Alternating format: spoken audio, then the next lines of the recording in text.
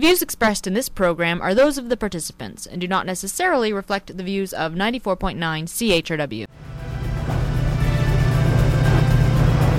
The Dow Jones stock average dipped under 4,000 points today. You see it in the stock market's volatility.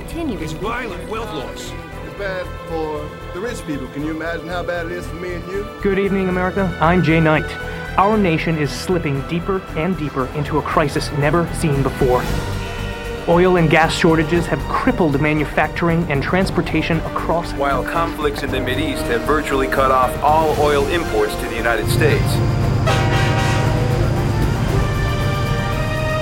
What are you saying? Are you saying that the American people aren't taking care of their own country? Global States Oil Corporation suffered yet another major spill off the Gulf Coast. We're seeing an unprecedented, totally unexpected And as a result, collapse. rail travel has reemerged as the only affordable means of freight and passenger transportation.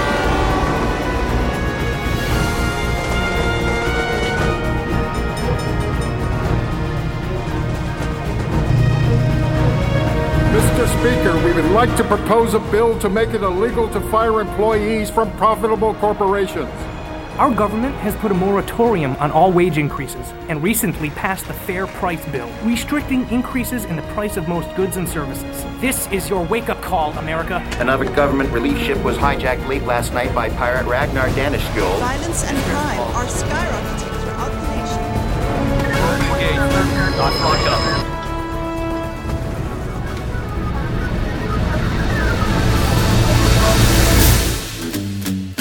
Good morning, London. It's Thursday, November 13th, 2014.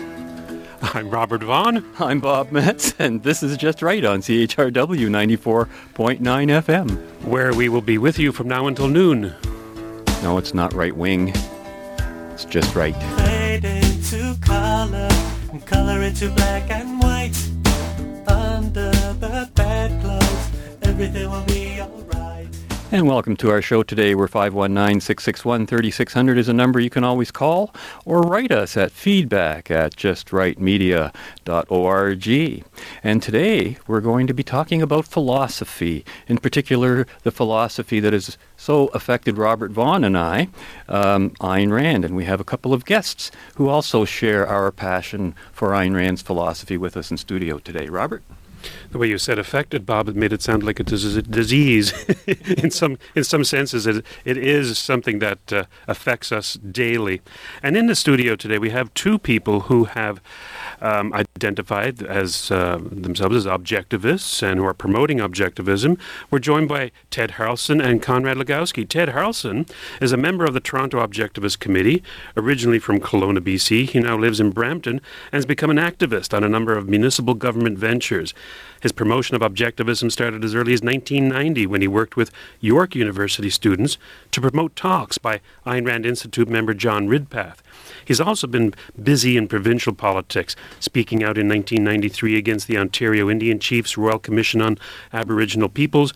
Most recently, he ran as a candidate for the Freedom Party, and I understand as well that he's been very active at the Caledonia situation. Also, with Ted, we have Conrad Legowski. And as part of the Toronto Objectivist Committee, Conrad has been active in promoting the ideas of Ayn Rand by forming discussion groups and organizing speaking events. Most recently, he helped bring Rita Parnabasu of the Ayn Rand Institute to Toronto to discuss healthcare issues. And last year, he helped bring the president of the Ayn Rand Institute, Yaron Brook, to Toronto for a talk on the morality of capitalism. Welcome to you both. Thank you very much, Robert. I'm glad to be here. I'm glad you got here before the snow. I wonder, one of you can just jump in here and tell me, first of all, what started you onto your path to study objectivism? Okay, I'll start off. I was very religious. In British Columbia, I don't know if many people here know, but BC is a very strong religious province. And I lived in the Bible Belt of British Columbia, in Kelowna, the Okanagan area. I had grown up religious. I knew nothing except religious morality and religious teachings and creeds. And the more I followed it and actually tried to follow its precepts, and by doing what it said to do, I found that I couldn't because it was against the very act of living. Now, I rejected religion, but I didn't know where to go. So I was looking at different books, and I came across Ayn Rand's The Virtue of Selfishness quite by accident in a library. So I read the book, and it so affected me that I just continued reading more of her ideas. And I looked up more books that she wrote, and the more I read, the more convinced I was that she knew what she was talking about, and I just continued with that. And you, Conrad, how did you develop your interest in objectivism? Well, originally I was having a lot of discussions with a very good friend of mine, discussions to the effect of, what's the point of all of this? What's the point of life? Is there a meaning? And through our discussions, I came to realize that we are our own end. There is no purpose beyond ourselves, but we are our own purpose. And so that he suggested that I read The Fountainhead, and through The Fountainhead and the characters in it, that whole idea is concretized. And that's basically what started me on studying philosophy. Through the novels, I saw that the moral is the practical. And that means if you're looking to achieve something in life, the only way you can do that is if you stick 100% to morality, because there's no contradiction between the two. If your theory does not correlate to reality, then your theory should be thrown out, because it has nothing to do with what you're doing and how you're making choices. So basically, the novel showed me that there is a connection of how you act and to the results of your with the results of your actions. It's interesting. When I started the show, I sort of mentioned in jest that it was almost like a disease to be an objectivist.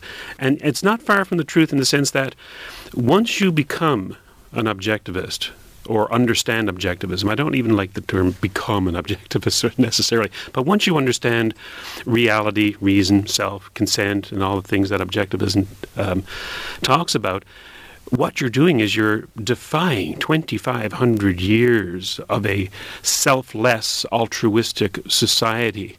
What you mentioned, Ted, that it's a religious environment, and people are out there, and they're all very, at least on the outside, altruistic, giving up of the self for others, while objectivism is turning in to yourself to understand what your needs are and to act in your own best self-interest.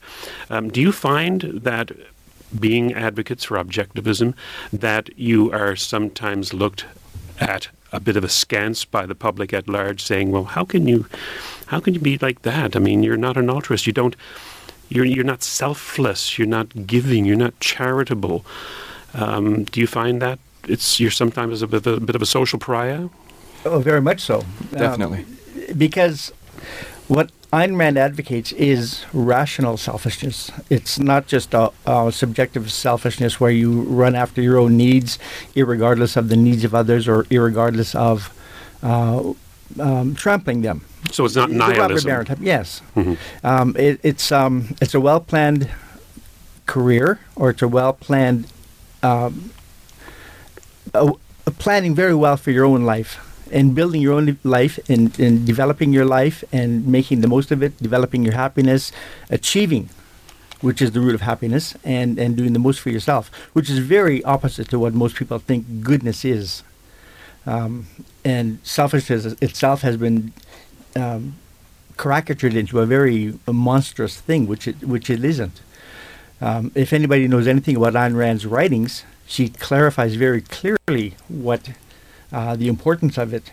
In fact, when I first read The Virtue of Selfishness, I saw through simple illustrations what she meant. She said a plant does not grow to mangle its own roots, and a bird doesn't break its own wings. So why should man, in his true nature, work to mangle his own mind? It just didn't make any sense. What she said did make sense, that we live by reason, and the end is ourself, like Conrad said.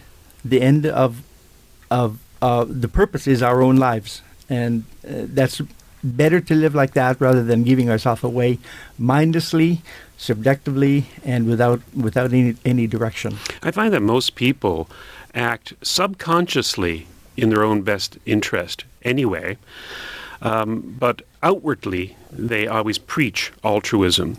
Conrad, do you feel a bit of an outcast as well when you're talking about the virtue of selfishness? Absolutely, and you encounter resistance everywhere because it's such a foreign set of ideas. It's not common today in society.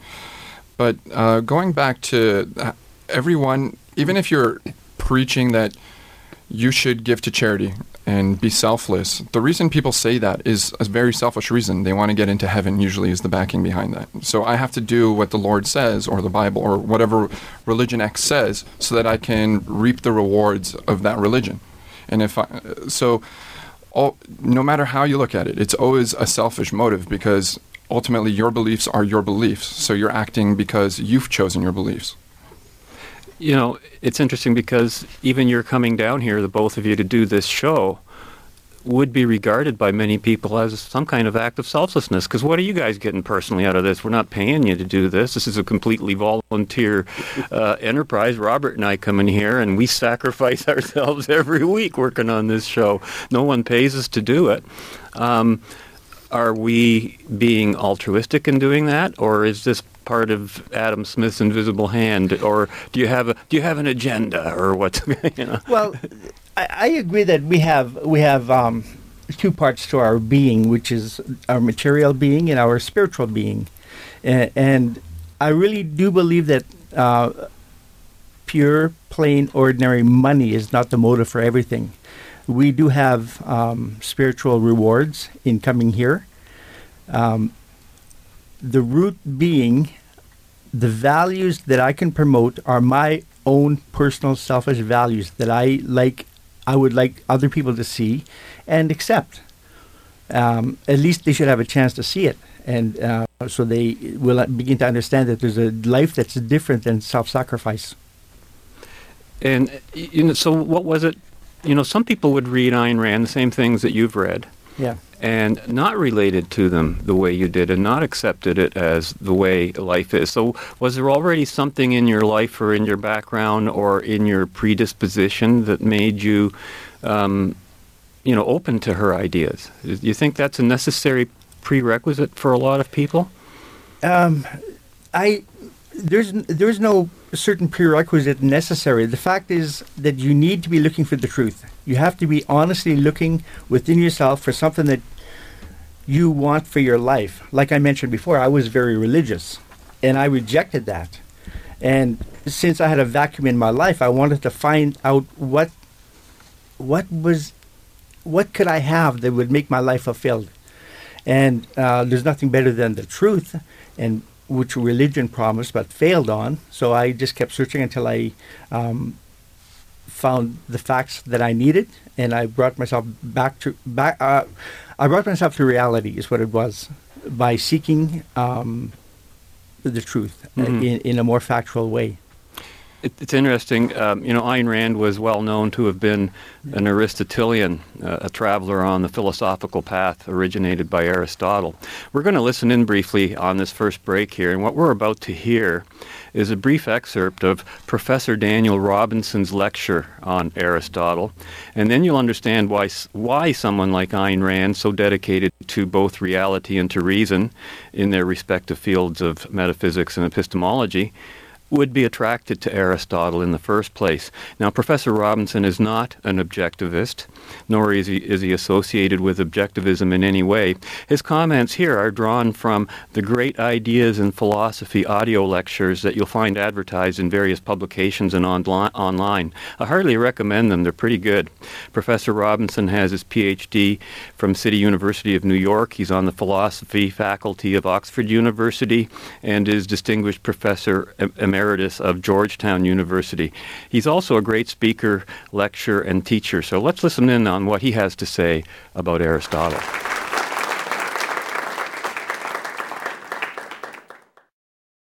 I've occasionally said to classes that if I had to single out any event as evidence of some civilization in a distant galaxy beyond the Milky Way, taking pity on us for the slow progress of the human imagination in dealing with its problems, the evidence might well be the life of Aristotle and his accomplishments.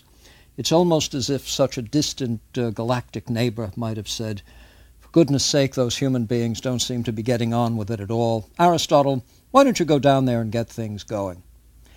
There is so much in Aristotle that is original that inevitably much would have to be subject to criticism in subsequent centuries.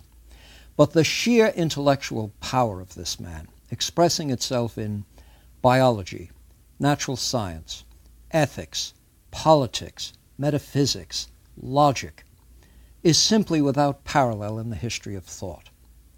There is almost no academic or scholarly subject commonly taught that does not bear the stamp of his influence, sometimes so utterly and durably that we had to get rid of the stamp in order to see further or more clearly, and perhaps progress beyond the point where Aristotle had left the subject.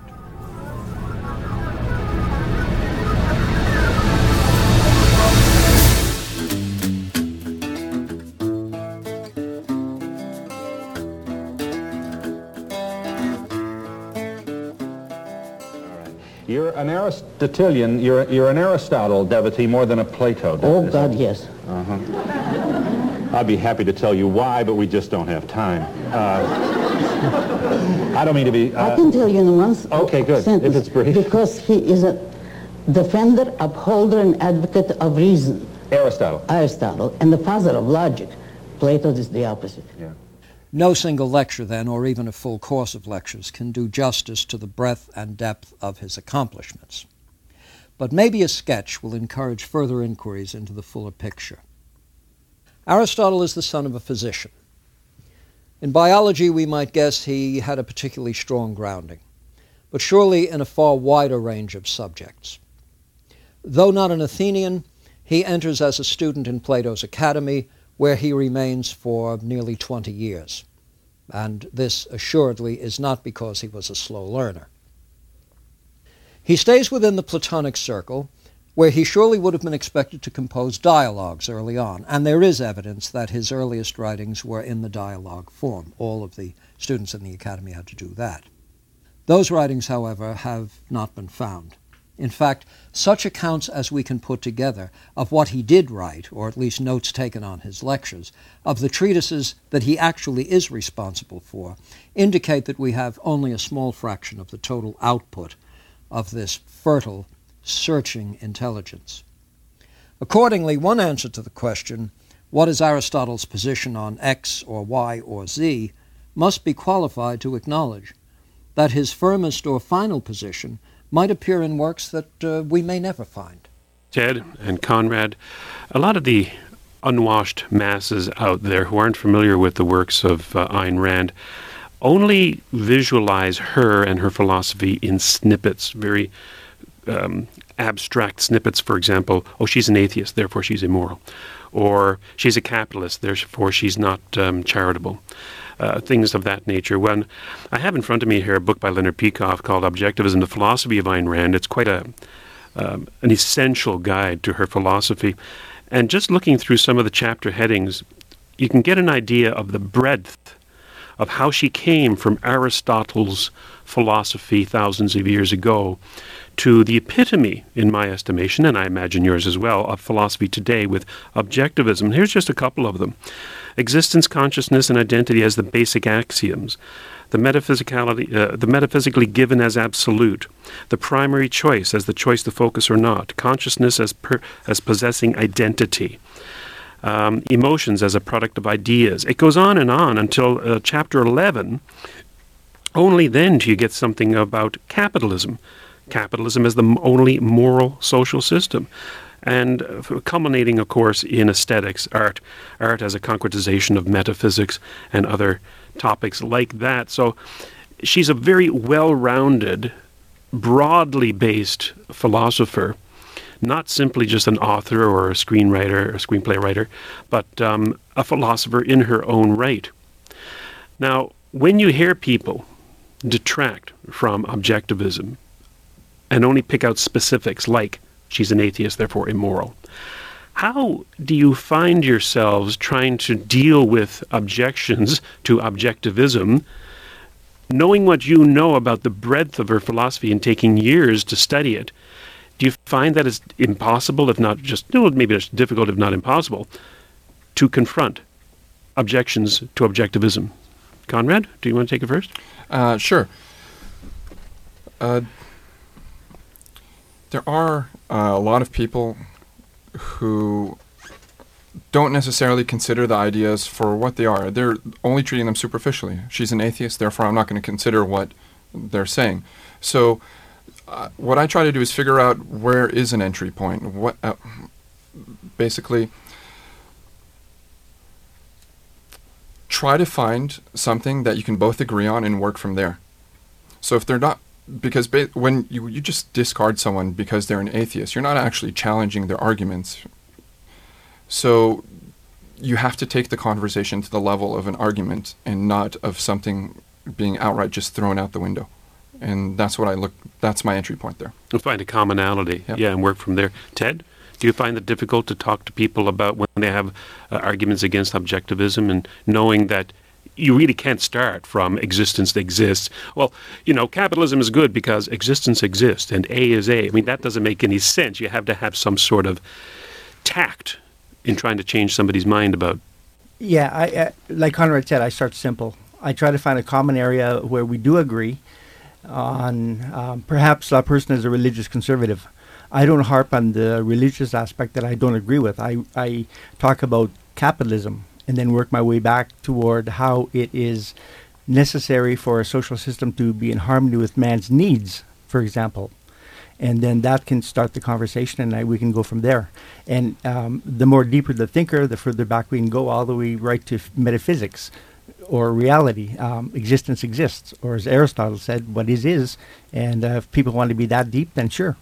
Right, and I just want to add to that, is that we have a whole system that relates to every aspect of life. Mm-hmm. And that system is consistent internally. There's no contradictions, or there shouldn't be contradictions. If you find a contradiction, you should work it out. But it takes time to convince someone. It's never going to be one argument that convinces them. It has to take time. And so time is on our side because we are so consistent. Our message in one aspect of, call it politics, is consistent all the way through to art.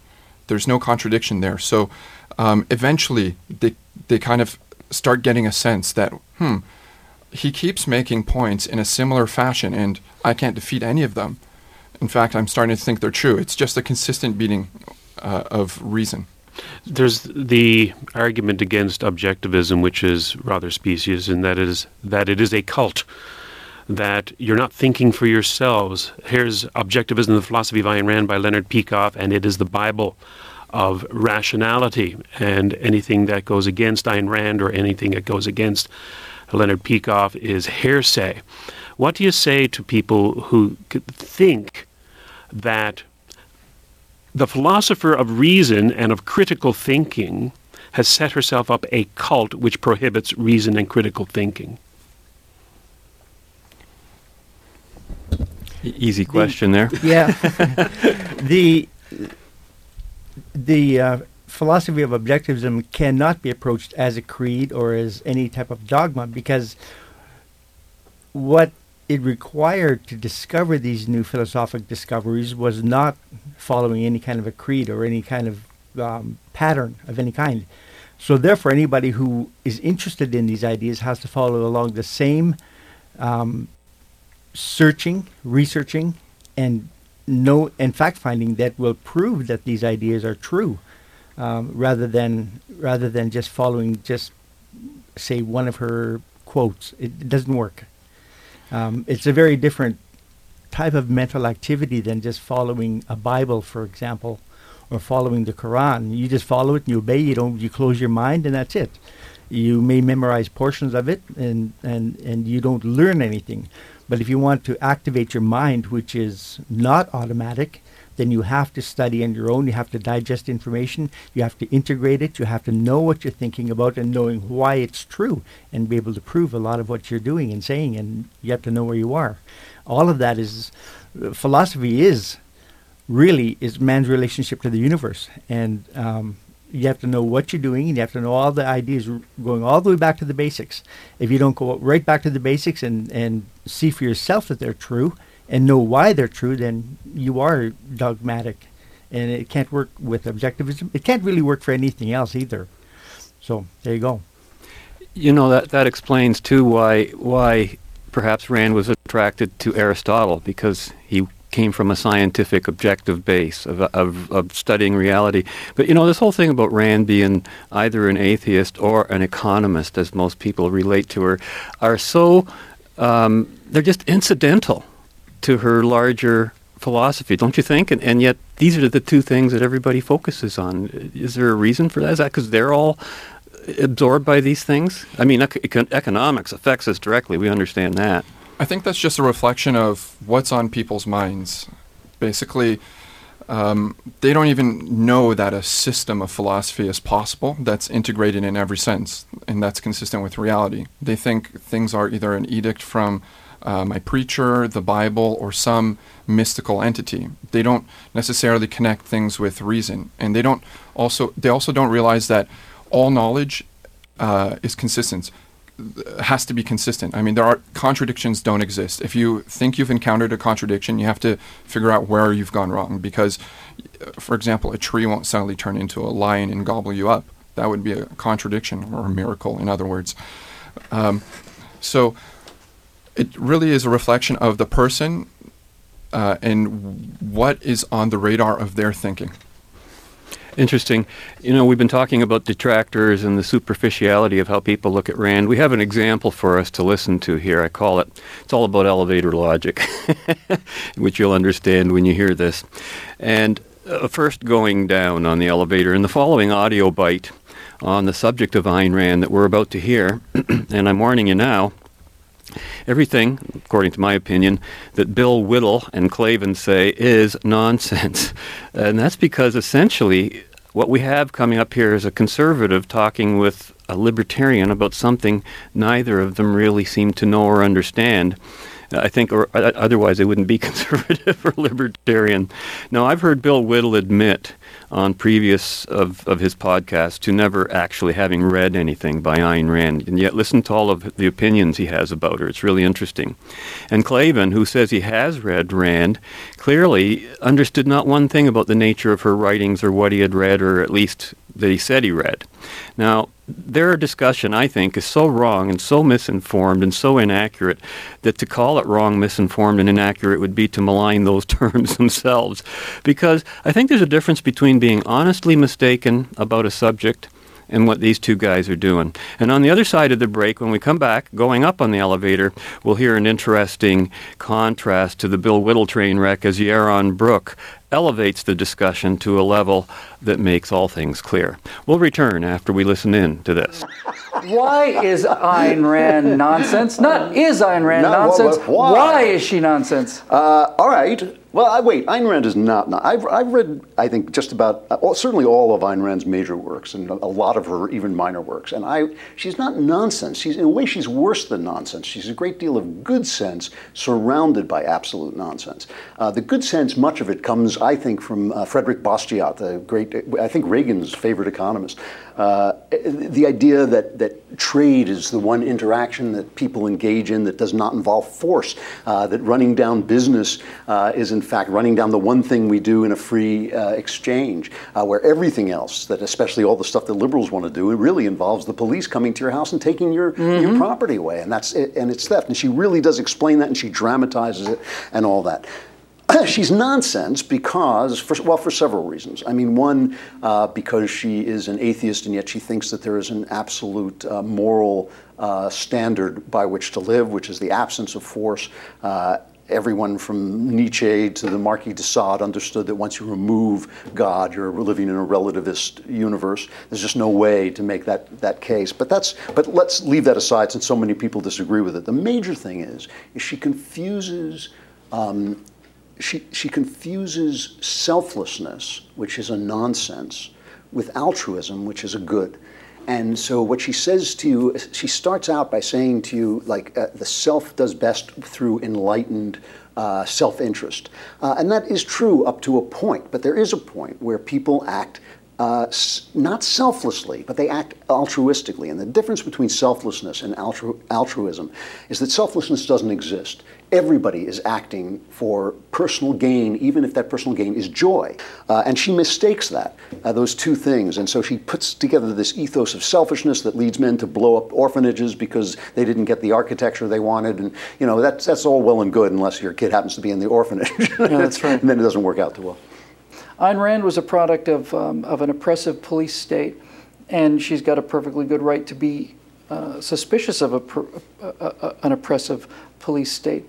But I think this idea that some kind of an anarchy is the answer, self-enlightened anarchy, just doesn't, it seems to be as utopian as communism is to me, frankly. There is a really good point. You know, this idea that if we could all just be left alone, we'd all act in our self-interest, and no building inspectors would be needed because it would be in the best interest of every single landlord to maintain his elevator, because if he did, then there wouldn't be lawsuits that follow. And you get this argument sometimes, and it's just like, it's as utopian as communism is. We already know it's not true. Yes, it's assuming that everybody will behave virtuously all the time, and they don't. Yeah.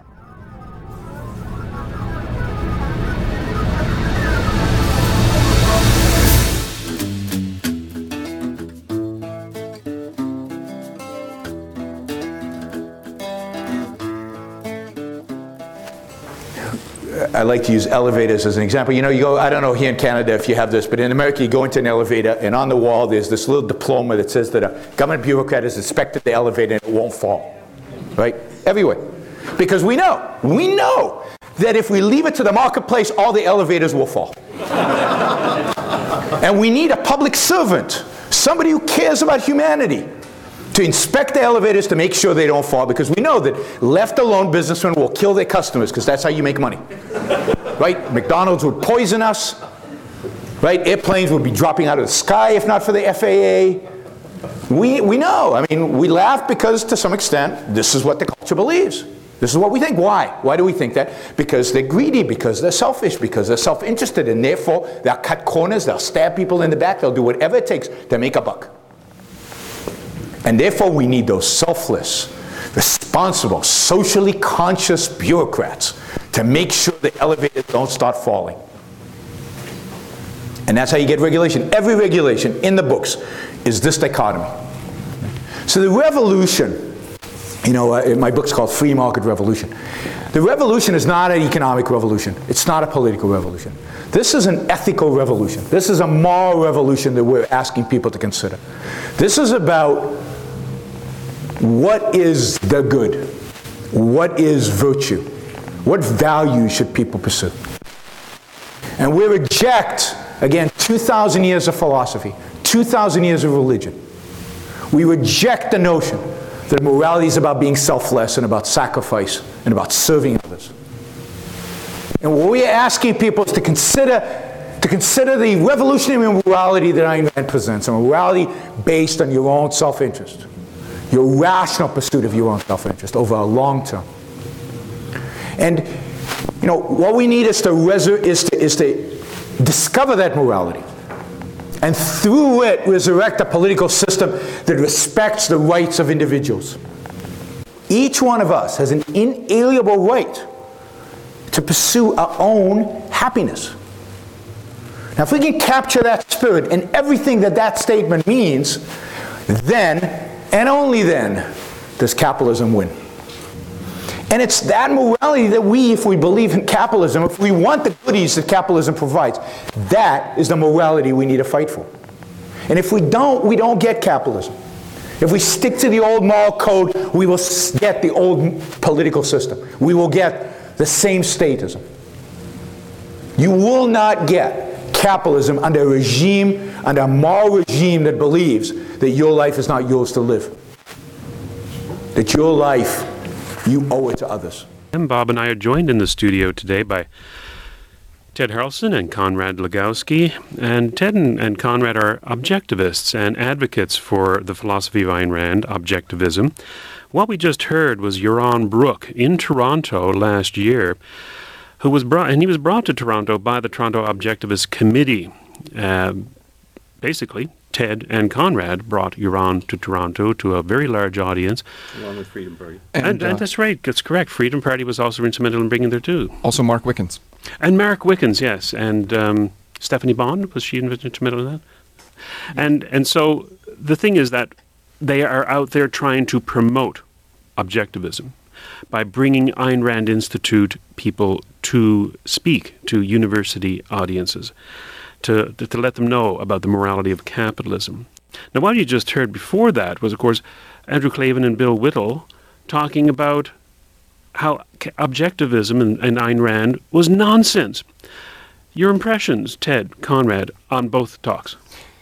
Well, at the end, he said the whole idea couldn't work because people don't act perfectly, meaning we are going to break laws and therefore no government couldn't work.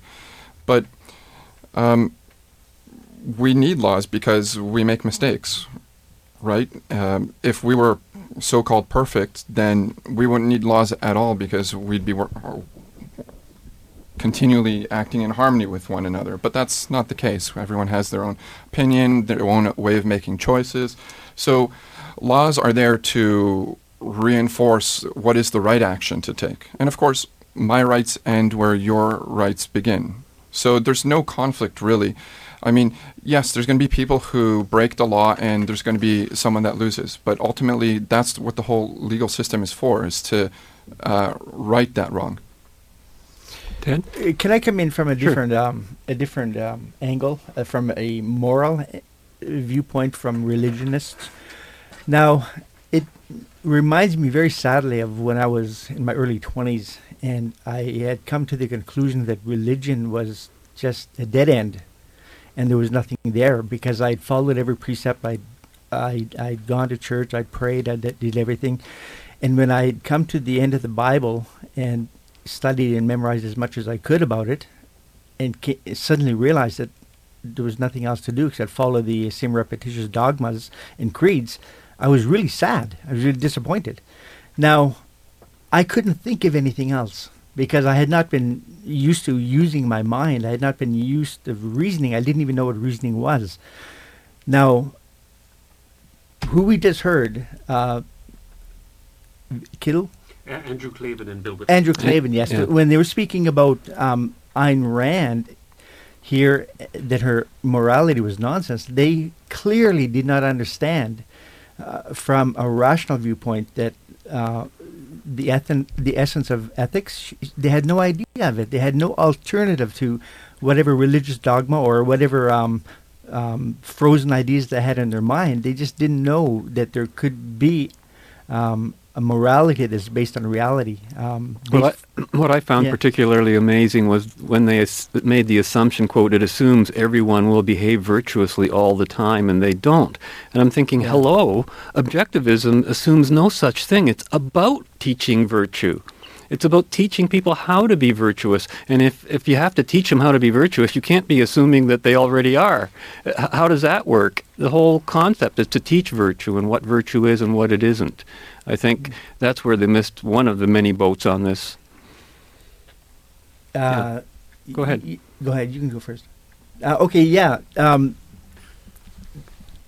Rational selfishness is a concept that's very difficult for people to understand, especially people who have come from a religious background. For my own life, I look back, I found it very hard to understand rational selfishness. And it took me a long time to realize that rational selfishness is actually more strict than any religious dogma or creed that could exist that was around, because I couldn't let go of my mind at the drop of a hat, because our reality just simply does not stop existing. I have to adhere to reality, and I have to reason my way through many different circumstances and different problems and issues, and it's something that just doesn't let up. So it's more strict in many ways than religion, but it's also much easier to understand. There's an argument against objectivism. It's called lifeboat ethics or emergency ethics. And it's basically that Ayn Rand's ethics of selfish and rational self-interest and working to further yourself and not being nihilistic about it is all well and good, except if you're in a lifeboat and you got 5 people there and there's only enough food for 4, what do you do then? Are you going to kill somebody? Isn't that against objectivists, objectivism about murdering people? What if you have a starving child? Are you not going to steal to feed the child? These are called lifeboat ethics issues. How would you address that kind of an argument against objectivism, Conrad? Well, to define what's right and wrong based on these extreme examples that rarely happen, I mean, even in that situation, the context is dropped. The whole presumption in that is that everyone's interests are in conflict all the time. And so if, for example, I take a slice of your pie, or a slice of the pie, that means there's less pie for you. So we're somehow inherently in conflict with one another. We can't live in harmony. That's what the whole lifeboat situation presumes, and I think that's false. Clearly, I mean, we live in a society where we're flourishing. We're building monuments to the sky. Ted, any comment about lifeboat ethics and as an argument against objectivist ethics? Well, Conrad is right. It's very rare that we find ourselves in situations where the morality of right and wrong does not apply, but it does exist. If anybody remembers the show called Sophie's Choice, she was in a Nazi concentration camp, and the Nazi guard said, "Which baby shall I kill?" She had to choose. Now, she felt guilty and committed suicide because of the choice she had to make. She had to pick one of her children to be killed by the guard. Otherwise, he would have killed them both. And she had no reason to feel guilty, even though it was a very difficult situation. And ethics really couldn't apply there. It does not mean that you couldn't use your mind, and you don't drop your mind in any ethic or in any emergency. But morality itself doesn't apply. So one still has to make a choice to live. One still has to choose to the best of their ability what to do, what they think is right. And ethics cannot be dropped for any reason. Yeah, and I think as well that whenever people talk about altruism and Ayn Rand, I don't think Ayn Rand really cared about charity or altruism in that sense. What she was really saying, and correct me if I'm wrong, is that it's not a standard of morality. You can be as charitable as you want, but that doesn't make you a moral or less moral person. Giving stuff to people will not teach you how to live your own life. It will not give you the necessities of the principles that you need to survive, right? Just being able to give stuff that you already have. That's not even a philosophy. It's got nothing to do with philosophy. I think, isn't that all she's really saying? And everybody makes such a big deal of it because to them, to so much of society today, altruism is a philosophy. That philosophy of self-sacrifice. In fact, the other two guys, they argue that such a thing as selflessness does not even exist. Do you agree? Selflessness is not well, if you give money to somebody, it makes you feel good, therefore you're not being selfless. No, selflessness does exist. In fact, to a large degree in society. Churches abound, non-profit organizations are everywhere you go, in every level of society. There's all kinds of organizations where they ask for your money. There's all kinds of organizations, and the attitude is very, very altruistic. But is that selflessness? Well, the altruism, it's altruistic. Maybe it might be charitable, but selfless, sacrificing your own interests entirely, your own well-being for someone else? Well, as a general principle, yes. Yeah. A lot of people don't realize it, but yes, it is a selflessness. It's a form of selflessness because people are misdirected from their own personal choice of happiness and pursuit of happiness. They don't have that kind of soul. It's missing. It's a cultural disintegration. Conrad? Yeah, it's not just about giving either. I mean, it's selfless. You could be selfless when I choose to take drugs all the time instead of improving my life through education. That's extremely selfless. Excellent. Good point. Yeah. And taxes. And taxes, yes. It's a form of selflessness. Yeah. We're going to take a little break now, and when we come back, we'll wrap it up talking about objectivism, the philosophy of Ayn Rand, and with two radicals for capitalism. Back right after this. Come in. Mr. Ford, isn't it? That's right, yes. How do you do? I'm a merchant banker. How do you do, Mr. I forget my name for the moment, but I am a merchant banker. I wondered whether you'd like to contribute to the orphan's home. Well, I don't want to show my hand too early, but actually here at Slater Nazi we are quite keen to get into orphans, developing market and all that. What sort of sum did you have in mind? Well, you're a rich man. Yes, I am. Yes. Very, very rich.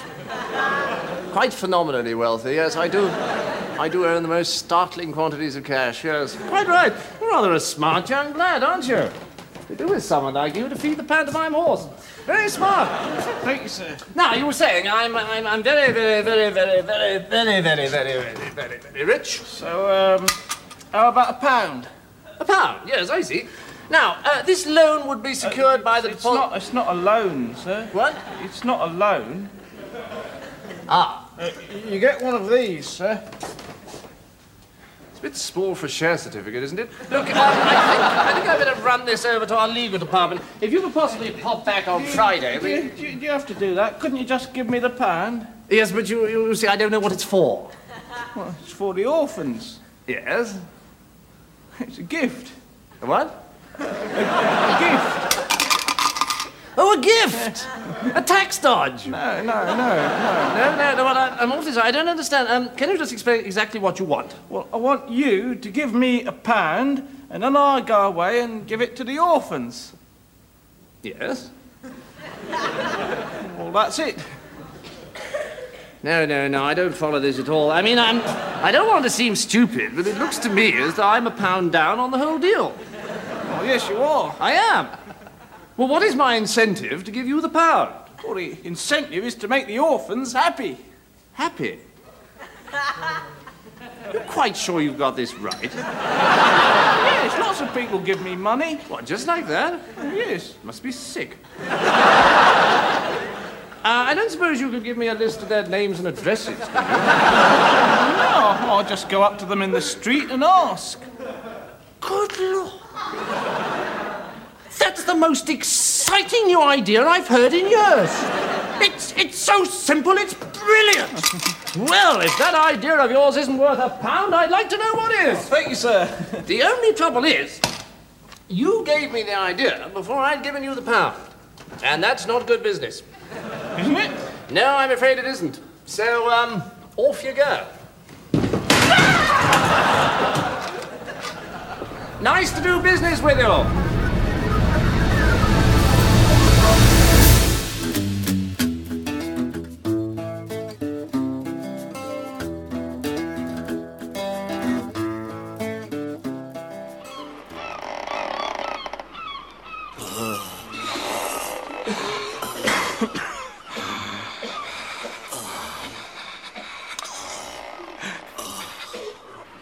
Still no sign of land. How long is it? 33 days, sir. 33 days? We can't go on much longer, sir. We haven't eaten since the 5th day. We're done for. We're done for. Shut up, Maudling. We've just got to keep hoping. Someone may find us. How are you feeling, Captain? Not too good. I feel so weak. We can't hold out much longer. Listen, chaps, there's still a chance. I'm done for. I've got a gammy leg and I'm going fast. I'll never get through, but some of you might. So, you'd better eat me. Eat you, sir? Yes, eat me. Ugh, with a gammy leg? You didn't eat the leg, Thompson. There's still plenty of good meat. Look at that arm. It's not just the leg, sir. What do you mean? Well, sir, it's just that... Why don't you want to eat me? I'd rather eat Johnson, sir. So would I, sir. I see. No, settle it. Everyone's going to eat me. Oh, well... What's that? Go ahead, please, but I won't... Oh, nonsense, sir. You're starving. Duck in. No, it's not that. What's the matter with Johnson, sir? Well, he's not kosher. That depends how we kill him, sir. Yes, that's true. But to be perfectly frank, I like my meat a little more lean. I'd rather eat Hodges. Oh, well, all right. I still prefer Johnson. I wish you'd all stop bickering and eat me. Look, I tell you what, those who want to can eat Johnson, and you, sir, can have my leg, and we'll make some stock from the captain, and then we'll have Johnson cold for supper. Oh, that's a good idea. Excellent thinking. Or else we could have Hodges in the morning. Rather cordial way to address lifeboat ethics. There's selflessness for you. Yeah. Now, Ted and Conrad, we'll finish up the hour by just asking you what are you doing politically now? I understand that Conrad, you like I said, you've brought people in from the Ayn Rand Institute. Ted, you're involved in the Freedom Party. You ran as a candidate in the last election. You're involved with the Caledonia dispute, amongst other things. What else is going on? Let's start, Ted, start with you. Okay, I'll back up a little bit. Yes, I ran again as a member of the Freedom Party in Brampton West, and I held my own. I'm glad I stood up and was counted. I also am involved in municipal politics, wherein I worked hard to change and make a clean sweep in the Brampton Council and Mayor. 7 of the 11 council members were replaced, which is really a good thing. I also was arrested in Caledonia for standing up for equality before the law against Six Nations, Palestinians, the Unionists, communists, and anarchists there.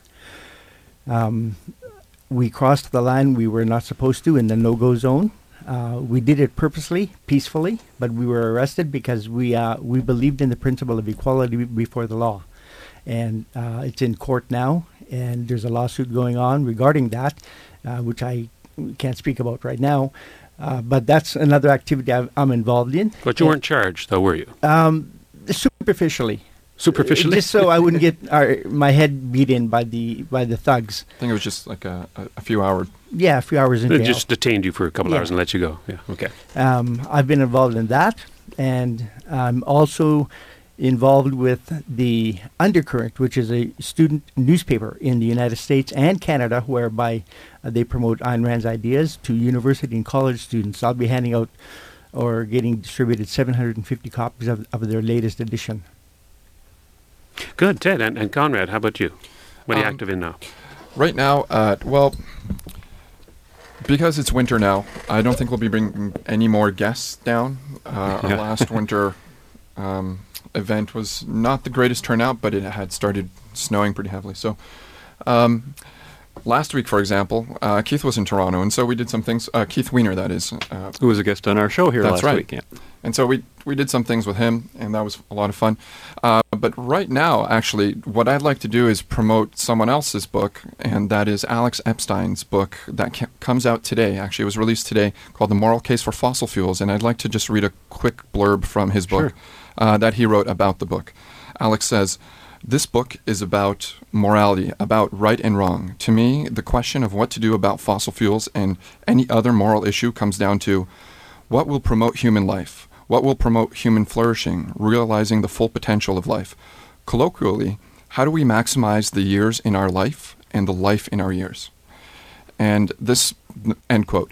And this book's supposed to be the go-to book for all issues energy-related, and the whole environmental debate today. He is supposed to be the argument for using more and more fossil fuels or any other energy that gives us cheap, abundant, reliable energy. I like that phrase, maximizing the life in our years. That's always an interesting way of looking at it. Ted and Conrad, thank you for joining us. It's amazing how quickly the hour goes. See, I told you it'd go really quick. It did. And, well, that's all the time we have for today. We've got to go for another week. So join us again then when we will continue our journey in the right direction. And until then, be right, stay right, do right, act right, think right, and be right back here. Fade into color, and color into black and white. Under the bedclothes, everything will be alright. How did Mr. Drysdale happen to find you? Oh, we's next door neighbors. Your next door neighbor of Milburn, Drysdale? Up there, those exclusive estates? Yep. Matter of fact, he got the place for me. You see, I come into a little money here a while back, 25 or 30 million. Dollars. And to show you what kind of a friend Mr. Drysdale is, he's keeping all that money right here in his bank, and he ain't charging me one penny to do it. He's all heart, that fellow. All